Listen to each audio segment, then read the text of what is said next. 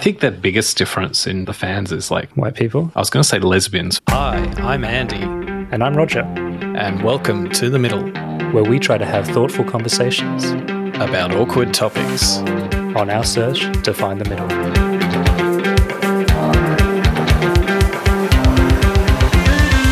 That's fatphobic.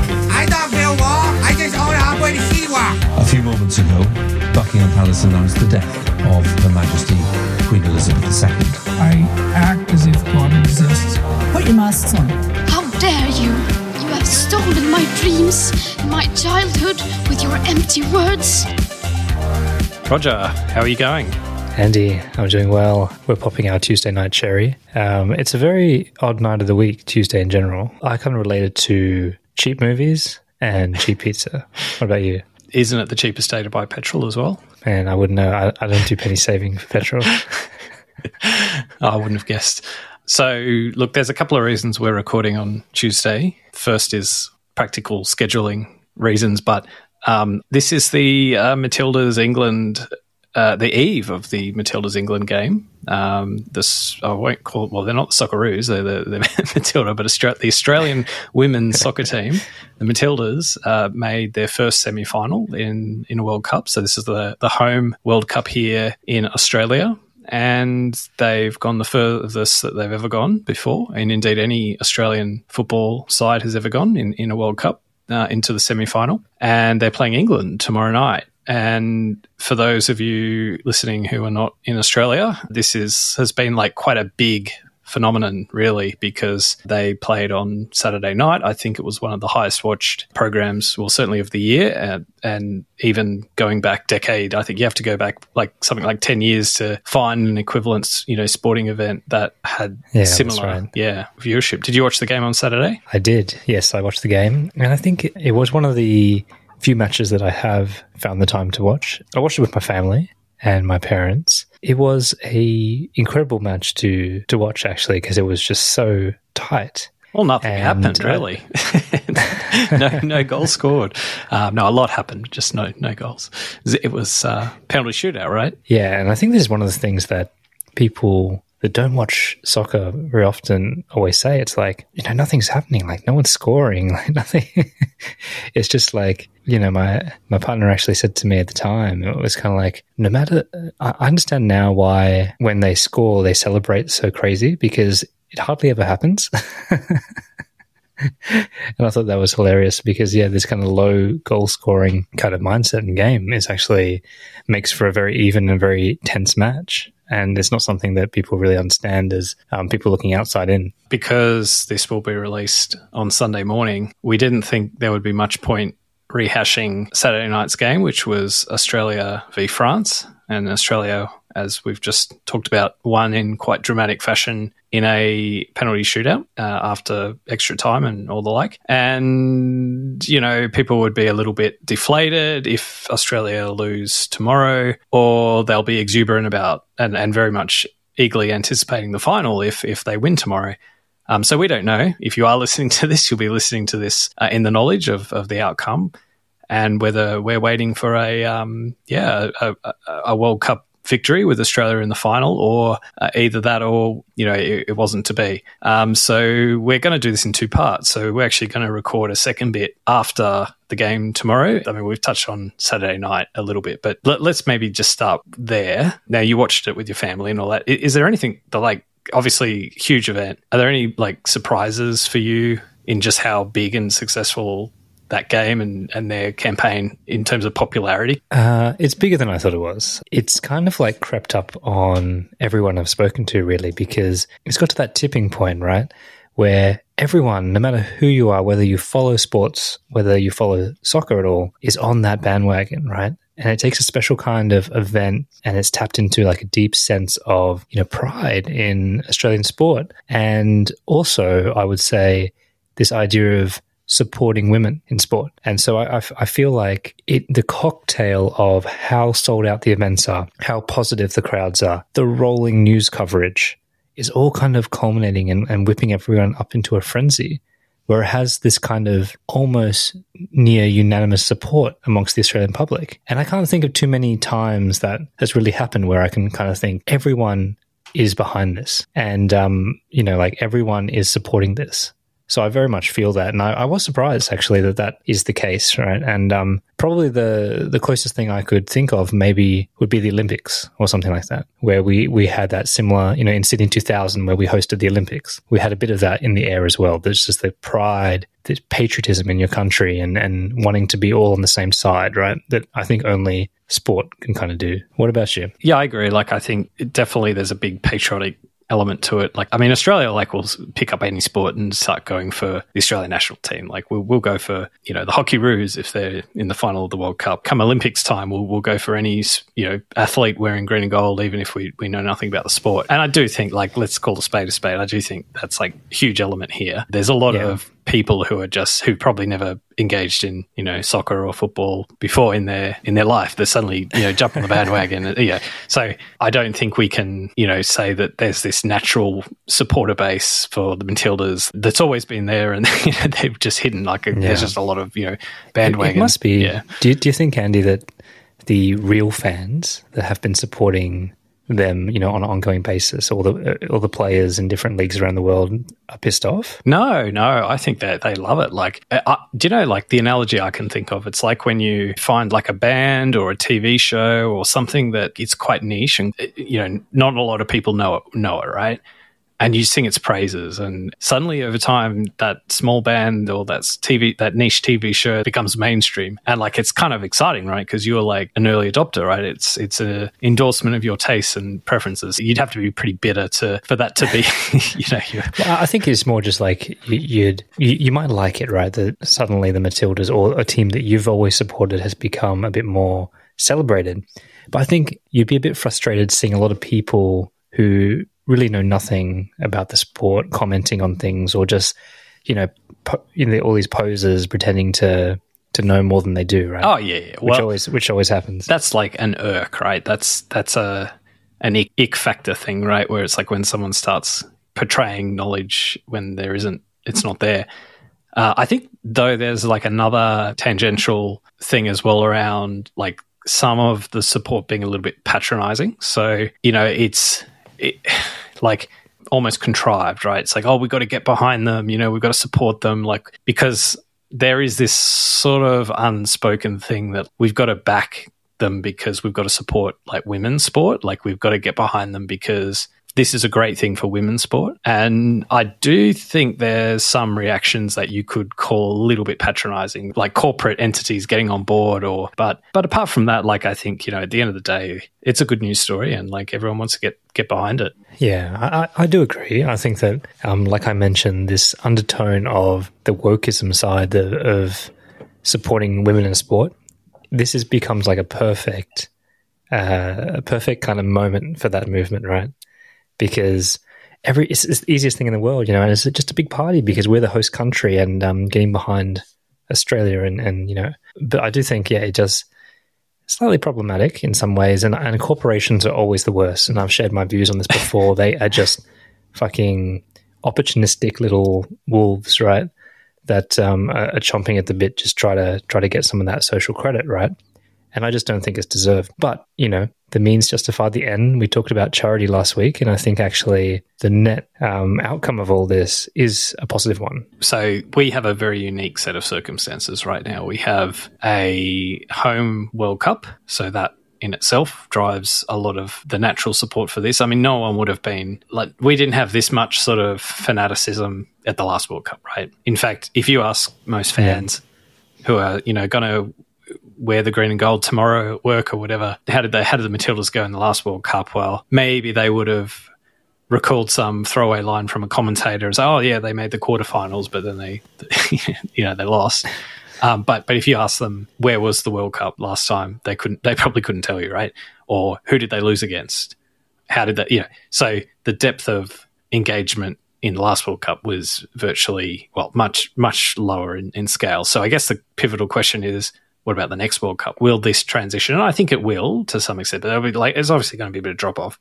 The second factor, of course, is that they're successful. So they've made it through to the semi-final. So, and in quite spectacular fashion too. And it's been exciting to watch, like in terms of the theatrics of the game. So both games, like all the games actually, because they when they beat Canada 4-0 a week and a half, 2 weeks ago, whenever that was just a good game to watch because it was like that was that was going to be sudden death for them, right? If they didn't win, and they had a few rocky games before that, so to sort of go in and beat Canada 4-0 was just this. Yeah, that's what like the country needed to sort of give them that, stock of goodwill that yes, they've another one, yep, they've nailed it, and then they took that momentum into the quarterfinal, and now they're in the semi. So I guess there's some drama to the games as well that I think's assisted the public in terms of getting behind them. Yeah, I agree. Just one thing I do want to touch on, though, just with the women's sport and TV ratings, right? So, like, Australia is like a country that, like, let's be honest, right? When you look at women's sport and where our successes are, so let's say in Olympic Games, look at our medals, like our women athletes tend to do quite well and tend to win gold, I think more gold than often the men. And if we look at some of the previous examples of highest rating, televised sporting events, you're looking at things like Kathy Freeman, right, at the Sydney Olympics. And you're looking at like Ash Barty at the Australian Open final. Like these are big drawing like huge numbers. And they're women athletes, right? So, we get behind our women, I think, in a way that other countries don't. And I think that's partly what we're seeing here. But I think just to be a bit kind of realistic, about the future and what this will mean in the longer run, I don't necessarily think this is going to translate into the kind of enduring success in terms of viewership and popularity. Just because this World Cup has been a success, I don't think it's going to suddenly mean everyone's going to start supporting, the women's Premier League, for example. There's a superficial appeal of this that I think only runs so deep, and I'd like to be proven wrong. But my instincts are that it might not grow in the way that some might hope. Absolutely. And I think you got to remember that a huge percentage of people are watching this game for the first time, and it's going to be really hard to make that jump, right? Like, you might enjoy it, you might enjoy the atmosphere, but to become like a regular watcher of women's soccer, that's a big jump from wanting to participate in a national moment, right? So I think people just have to remember that and not be too let down, and really just use it as a launch pad into more investment. I think where it might change things is that it really proves that the ceiling that maybe we mentally put on something like the Women's World Cup is probably not true, right? Like this idea that no one really will pay attention to it. It can't really draw a crowd, or the women's game, they're beaten by a bunch of 15-year-olds and they're no good. Like, it's not entertaining to watch. I think what's been will be enduring is that we've broken all those ceilings now. We've busted all those myths, right? Yeah.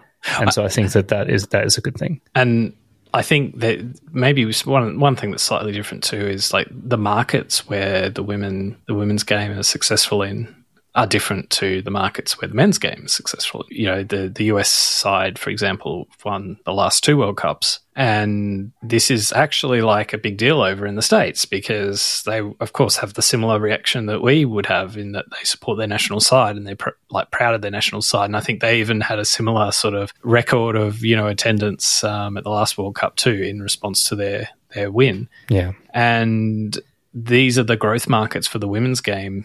And they're tapping into the US is like the biggest market of all, really. And in some ways, that's maybe a regret that the US side didn't do quite so well at this World Cup, because it'd just be even bigger, right? Imagine like Australia versus US in the World Cup final. That would be just an amazingly, spectacular event watched by hundreds of millions, right? I would say though too, like it's quite hard to underestimate or even really trace the final outcome of how this may inspire young people. And it's such a cliche, but there will be, fast forward 10, 15 years, there could be a bunch of kids watching this, whether they're girls or boys or whatever, having their podcast chat about a memory when they were young, watching the Matildas play, and it being like a really influential and formative experience for them.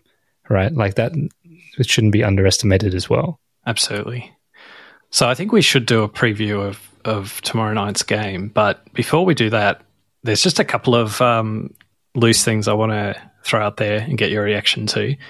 The first is Barnaby Joyce watching in a pub the trial game because the guy at the pub accidentally put on the wrong game, and they were watching Australia versus France, and Australia won, because Australia won in the trial game. But then Barnaby Joyce getting confused when everyone started talking about a penalty shootout because he just thought that they won because they watched the trial game. Oh, that's so good. I mean, I could definitely see how it would happen. I mean, just that's just amazing. Like, you can just imagine everyone in that pub going through an emotional experience watching the same thing, and then realizing it was all a lie afterwards. It's amazing though, because like just the utter confusion. It's like I literally watched this thing live. And someone telling you, no, it was this penalty shootout. And you're like, no, it wasn't. What are you talking about? And there's gaslighting of a whole pub. All right. The second thing I want to get your reaction to is the plan to have a public holiday if the Matildas win the World Cup. This is a hard one for me because I think everyone, we spoke about this. Every day is a public holiday for you. No. But we talked about this being like a moment for the sport, a moment for women in sport, and a moment for Australia, right? And I think that's the problem with this, right? Like, even if you believe that this is an overreaction, it's a kind of saccharin-coated pill that people are just jumping on, you still feel like a bit of a Grinch saying no, like we shouldn't do this. And I think that's the problem. It's gone too far now. Like, there's too much goodwill, and there's too much rah-rah that anyone that's kind of going to not support a public holiday is just going to be seen as just like this petty party pooper that just like everyone wants a holiday, right? And this seems like a good cause. Like, why can't you just get behind this, right? Like, what have you got to lose except you just being a prick? And I kind of feel that at the moment, right? Like, it's not even really worth interrogating too much because no one's going to go against it. I mean, what's your view? You're going to go against it, aren't you? I think everyone loves a holiday, right? So the dynamic is that you have a lot of employees in the country who would be very, very, very pleased to have a public holiday, right? And if I'm 100% honest, if someone said to me, tomorrow is a public holiday, I would have very positive feelings about that, right? So there's that side of it.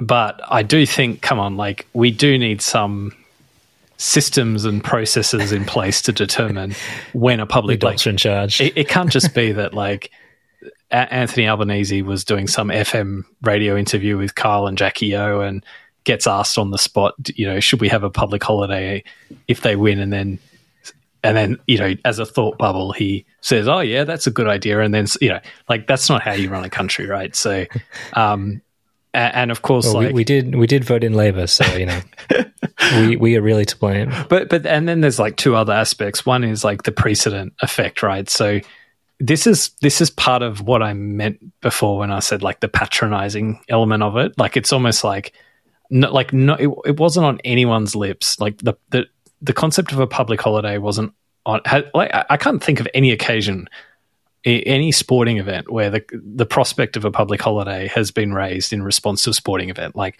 now, of course, Victoria very famously have a public holiday on Melbourne Cup Day, so that's the closest you can get to it. But at the same time, I don't think sporting events warrant public Melbourne holidays. Cup.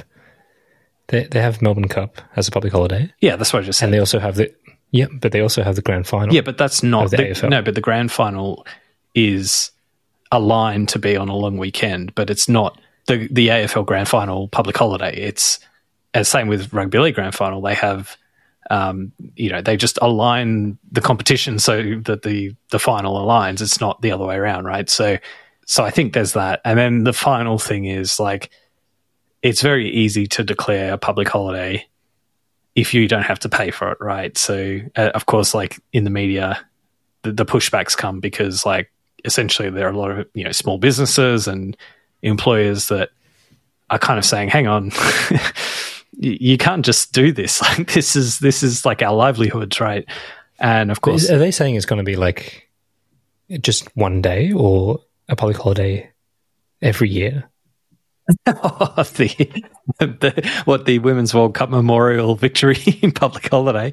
No, I'm pretty sure it's just one off. But well, no, that's not too bad, is it? Well, no, that's like, this is one day of their. Imagine someone said to you they're going to shave your income by 20% this week. How would you feel about that, right? That's essentially what the government would be saying, right? So, this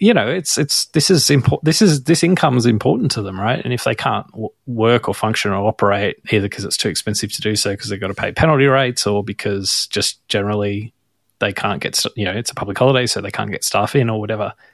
That's income that they've lost, So I don't know. Man, I thought it was going to be every year. Oh God! Can you imagine? No. Wouldn't it be good if we got the gamble every year? You know what they should do though, Andy? I think they should double down and raise the stakes, right? So I think Albo should say, "We'll give you the public holiday, right? But given that we are playing England, the winner also means that if Australia win, we become a republic." And if England win, we stay part of the monarchy. That's a good one. I like that. So I think they should like double bill it. Like that will be like the colony style. The beginning of decolonization. I can tell you what. I bet there's a lot of politicians secretly and quietly hoping that England actually win tomorrow night, just so they don't have to deal with this political issue of the public holiday. Yeah. So I think maybe just to round this out. So, like, as we said at the beginning, this is the Tuesday Eve, the night before Christmas. So I do think it is worth us having a bit of a preview of the game against the old enemy, England. So are they going to get their Ashes revenge on us? Well, I mean, they're definitely the favourites, right, from what I can tell. And again, I'm not going to claim to be a statistician when it comes to the women's game. But you know what? I just have this feeling. that the Matildas will get up. Yeah, it's just one of those. I guess one good thing about football is that anything can happen on the day, right? Because it can just be that, even just watching Saturday's game, right? There were shots that could have gone in, right? That if not for either, just luck, really. Like skill, definitely skill, but skill and luck together. So it can go either way, right? You just have that lucky save, or you have that really just moment of brilliance from one player. We saw that the other night against Canada, that pass from Mary Fowler upfield in the transition, just a great ball, and they caught them off guard, and that was a goal scored. Yeah. So it's even in the game like against France, right? Like, I mean, that own goal that was that Australia touched into the goal off that corner that was disallowed. My heart definitely sank then. And it could have gone either way, right? So, it's that game, just looking at the penalty shootout, right? How many just you really may as well have just tossed a coin, really.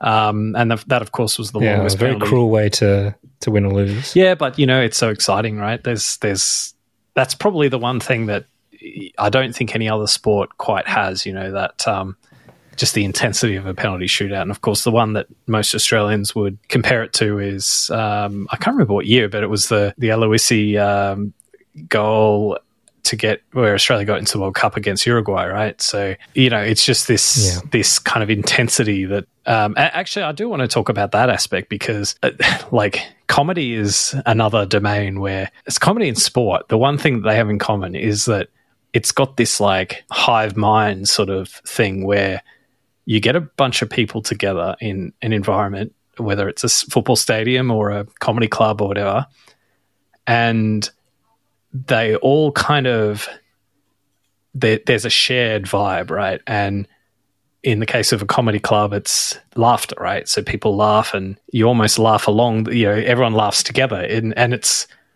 more funny because there's other people there. And of course, that's why they put laugh tracks on sitcoms and stuff like that, right? But it's kind of doesn't work if you're just on your own, right? So in comedy clubs, it's very common for them to put seat people really close together. And people complain about it, like, why are we so close together? But they do it because it's proven to elicit more laughter and more reaction from the crowd. But in sport, the corollary, I guess, is just the shared exuberance when a goal scored, right? And it's just this tribal. It must be some kind of something innate in us where we just react in a way. And I think that's one thing that I think soccer has over other sports to some extent, because it is just so concentrated on and especially when penalty shootouts occur, they happen in games where they need a result, right? So they don't happen in, it's possible to have a draw, right? And that's the result. But, you need a penalty shootout when you need a result. So they tend to be the more either a final or a game where it matters who wins because the other side gets knocked out. So it's just that intensity that's so heightened. And it was quite amazing seeing all the reaction videos. Yeah. I mean, it's that stress, right? Like that kind of tension that a penalty shootout does. Because when you see the, you see the ball hit the post, right? Part of you can understand that literally centimeters, millimeters even, between, glory and defeat, right? And it's just excruciating, right? And I think it's that kind of real life drama that everyone's trying to recreate in their kind of events, right? That you just get from sport. But yeah, and I feel the same way about tiebreakers in tennis. But I will say that in soccer, it's just, it is just amazing, right? Because it's like the goalie, against it's just one-on-one and the crowd watching and, the tension and the silence. It is very good. So tomorrow night, what are your plans? How are you going to watch it? Well, unfortunately, I'm not going to an event or one of the locations live to experience the game, which I'd love to do, but it's just not going to work this year. So we do have just all the family over. I'll be cooking up a storm for them, and we're going to keep the kids up, and we're going to enjoy the game. Sounds pretty good. What about you? Well, like you, I missed my tickets. I didn't buy my tickets 3 months ago. In fact, I think we probably 3 months ago, or maybe a bit further back in our sport episode, women's sport episode, which I'm just looking up now, was episode number episode number 16. So for anyone listening, go back and listen to our episode. That was released in March, right, of this year. And I think we even commented on the World Cup, if I recall correctly. And I think we might have... Yeah, we actually said we would go to an event, I think. We didn't, yeah. We did. So if there are any fans out there listening that have some spare tickets, Roger and Andy will be happy to take up the challenge. To the final. So I don't think we even knew when it was on. I think we were a bit sketchy on the details at that time. But anyway, it's well and truly in our public consciousness now. And by the way, just as an aside, I saw this advertised quite prominently in New York. They had a big billboard about the World Cup and in Australia. So anyway, that's just an anecdote. But so I'll be watching it at home too, in the absence of having any tickets. So, but it's great that they're doing all the live sites and stuff because, to the hive mind kind of concepts, I think it does bring it out a little bit more. But this episode will be released on the Sunday, and hopefully we do record the follow-up to find out what the result is. But, of course, whether it's victory tomorrow night or a loss either way, everyone will be looking forward to the final, which I think kicks off at 8 p.m. Actually, I better make sure I get that right because I don't want to lure anyone into making a mistake. I think it's 8:30, isn't it? Hang on. Women's World Cup final kickoff. I really 8 p.m. So Sunday. So yeah, so everyone will be anticipating that, and I guess it'll either be like grand final day, big excitement will build and anticipation for the day's game or the evening's game. And, it'll be Sunday, so it'll be 8 p.m. and it'll finish late. And maybe there'll be sickies if not a public holiday. So, well, and how quickly can they turn that around? But that's what I don't get about like the public holiday, right? If you're going to have a public holiday, have it on the Monday after the game, right? But I suspect a few people will call in sick on that Monday. Yeah. Well, I think you don't even need to do that anymore, call in sick. You can just work from home, right? That's true. I do want to talk about that woman who got caught with the logging software. Oh. It's made the news cycle in the last week that she was caught with a very low activity through, behind the scenes IT monitoring of her activities. So that's a whole separate topic that I'd love to explore at some point too. Okay. Well, I think that's opening can of worms. So, all right. Well, I'll see you. When are we going to record? Thursday or Friday? Yeah. Are you going to put any bets on? Oh, I have a story about betting. So, but I'm not sure if this is appropriate. We're not supposed to encourage gambling or something. I don't know. No. It's all above board. So I got one of those text messages from a gambling app that shall remain nameless, and it said, if you deposit an amount of money into your Sportsbet account, you'll get, actually I've just just named it, into your sports betting account, you'll get like something like 2.5 times the amount you deposit by way of a bonus bet. So up to $50. So it wasn't like big bucks or anything. So I deposited $20 and got my $50 bonus bet. And I did put it on the Matildas. But the way bonus bets work is if you use a bonus bet to bet, you don't get like the bet outlay back if you win the bet. But I did use the bonus bet on the Matildas and they won. However, they won in penalty shootout. So I would have had to bet for a draw to get paid out. So I didn't win anything is the moral of that story. There you go. I think let's cut it off there. I was going to bring up the whole trans women thing, but I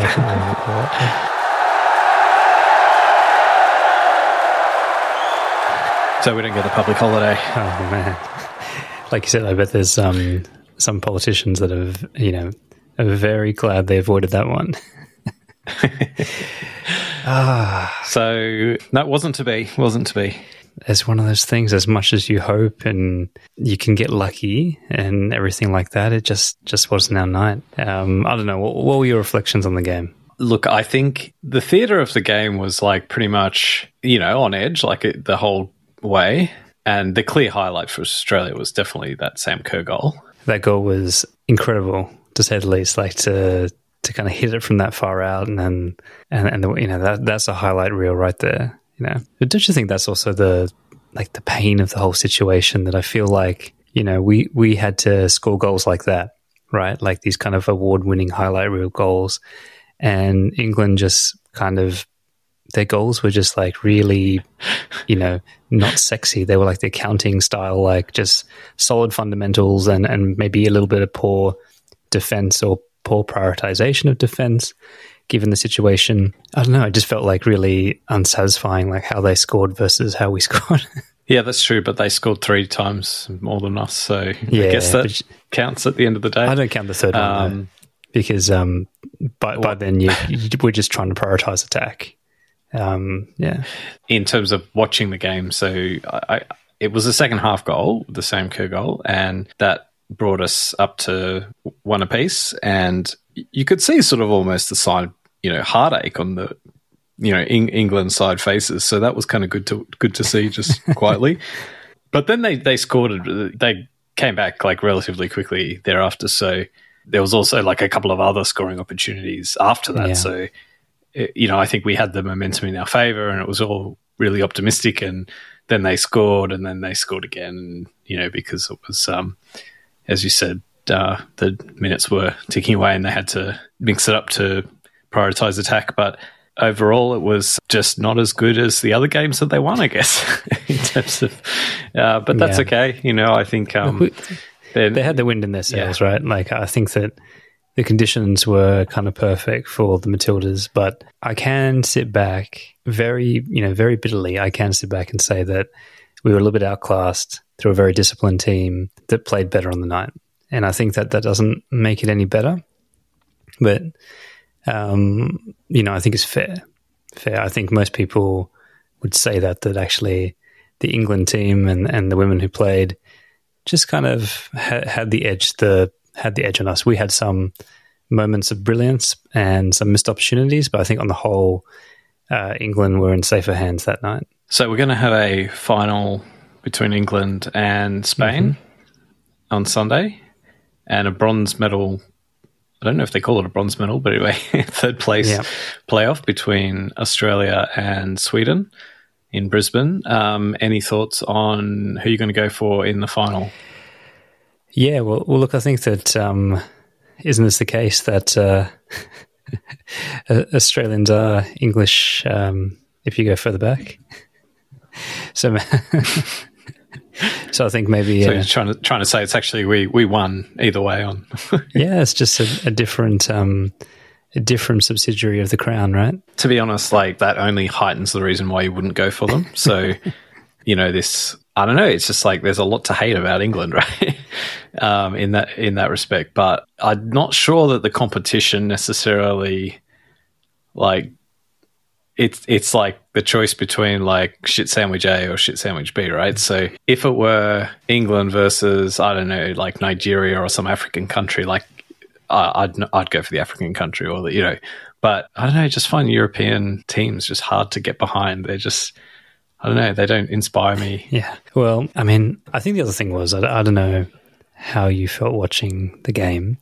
I think to me it didn't have the same kind of magic as the quarterfinal against France. But I will kind of say, like, it was a good exercise in like the collective breaking of 70,000 hearts, like live, and just seeing, well, more, in the live thing. But when they pan around and you just saw the anguish on people's face, it was just like, oh, something's happened here. This is almost like what do they call it? A collective trauma, right? And I wonder, does the trauma have the same bonding power as the celebration in the quarterfinal when... No, it doesn't.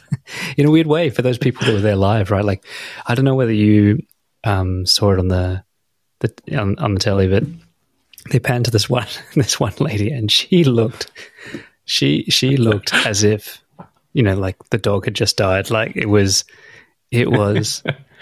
awful. Like, and it just goes to show, like, this collective hope and prayer and just this kind of like high, it instantly just goes. And all I could think of in that moment was, how do the Matildas go on, right? Like, it must be such a different mentality because you're so deflated. It's like, do they really believe that they can win at 2-1, at 3-1?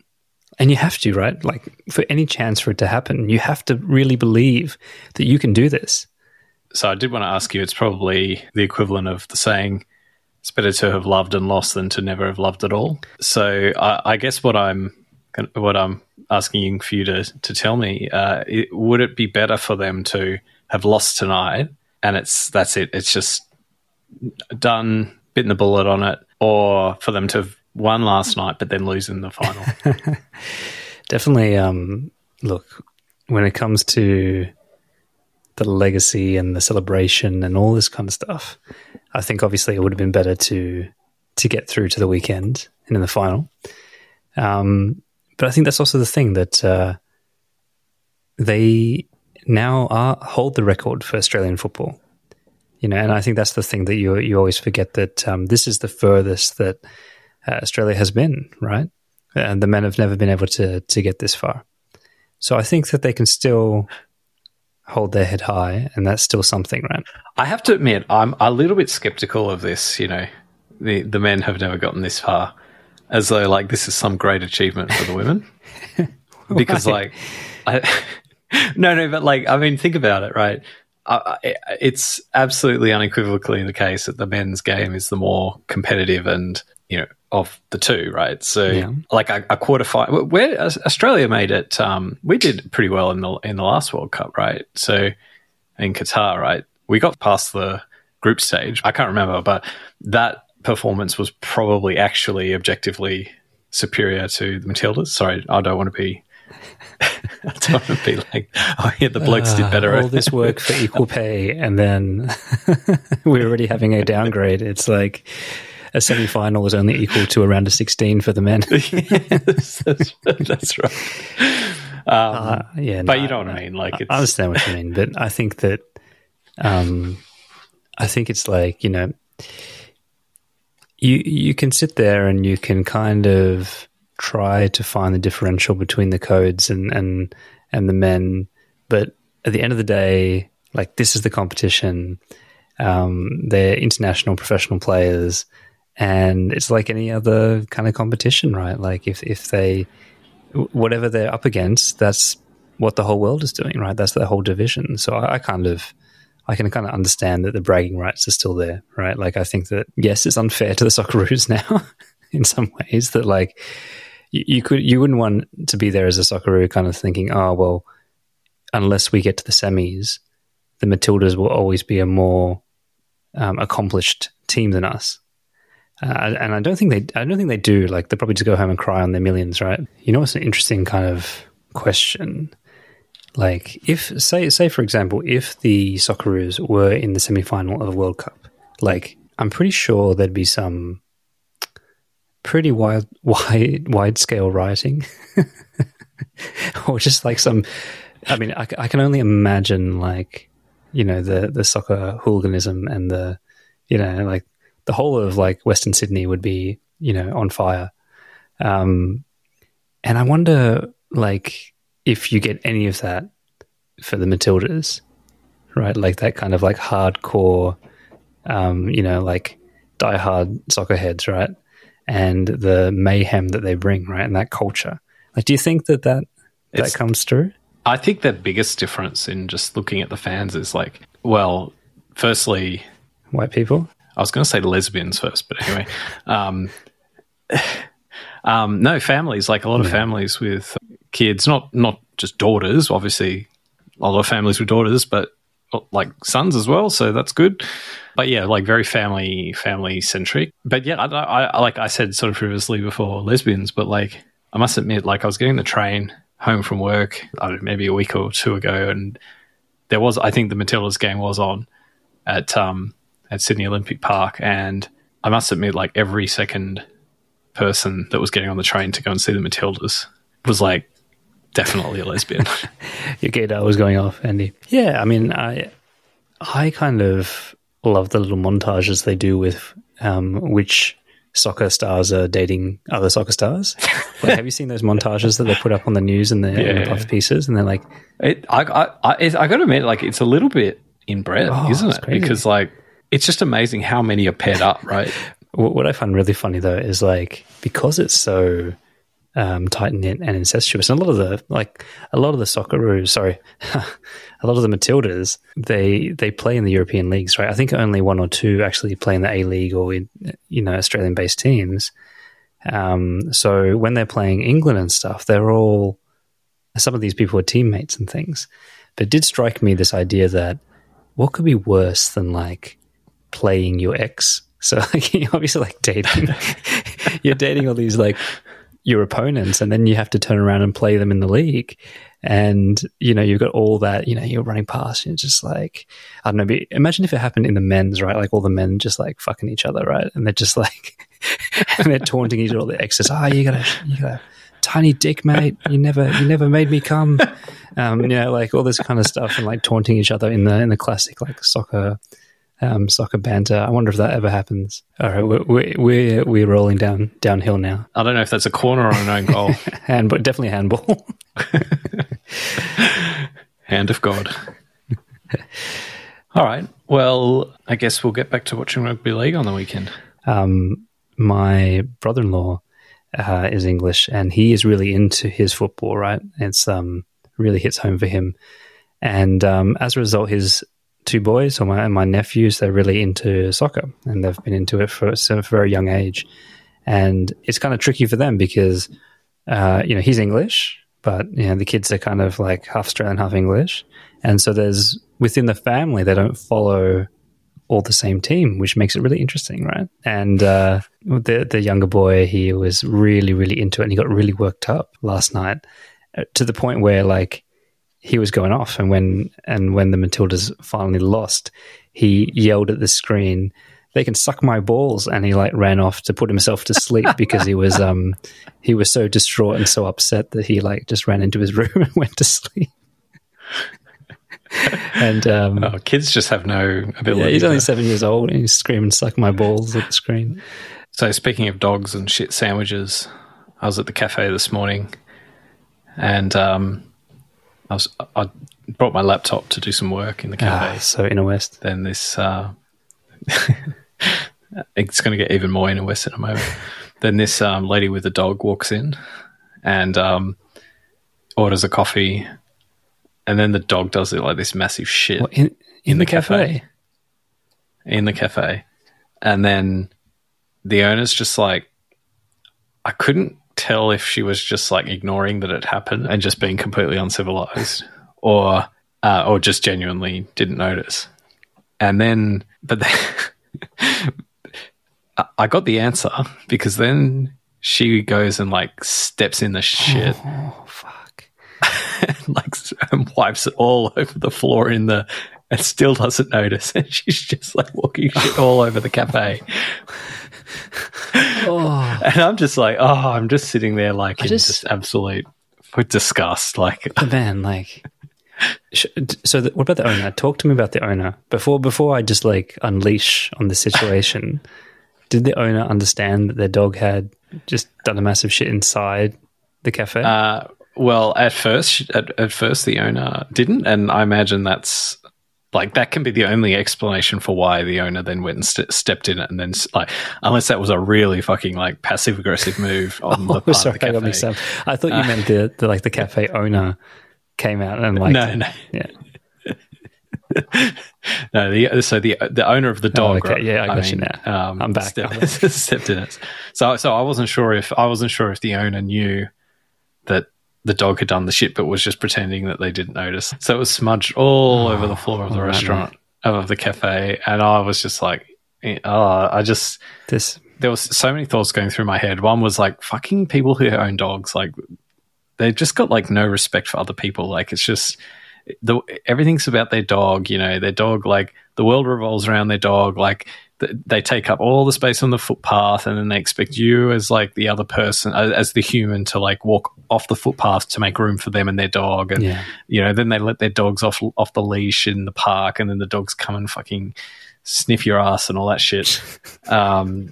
At the beach we go to as well, it's like one of those beaches where dogs can go off leash, and then if you go and sit at the beach and I don't know, you're just sitting down and maybe you've got a snack or something, the dogs come up and start fucking rummaging all your shit, and the owners are just like, oh yeah, that's fine. Oh, you know what dogs are like, no, fuck off. Like, put your dog on a leash if it's going to go and do that. Anyway, so that's how I was placing this incident, fucking dog owners. Then the second part was just like, this is just disgusting. Like, this is literally disgusting. Like, and I was sitting right next to it, by the way, so it wasn't like I could smell the feces, right? So I left. I couldn't be there anymore. Did you drink your coffee really quickly first? What did you?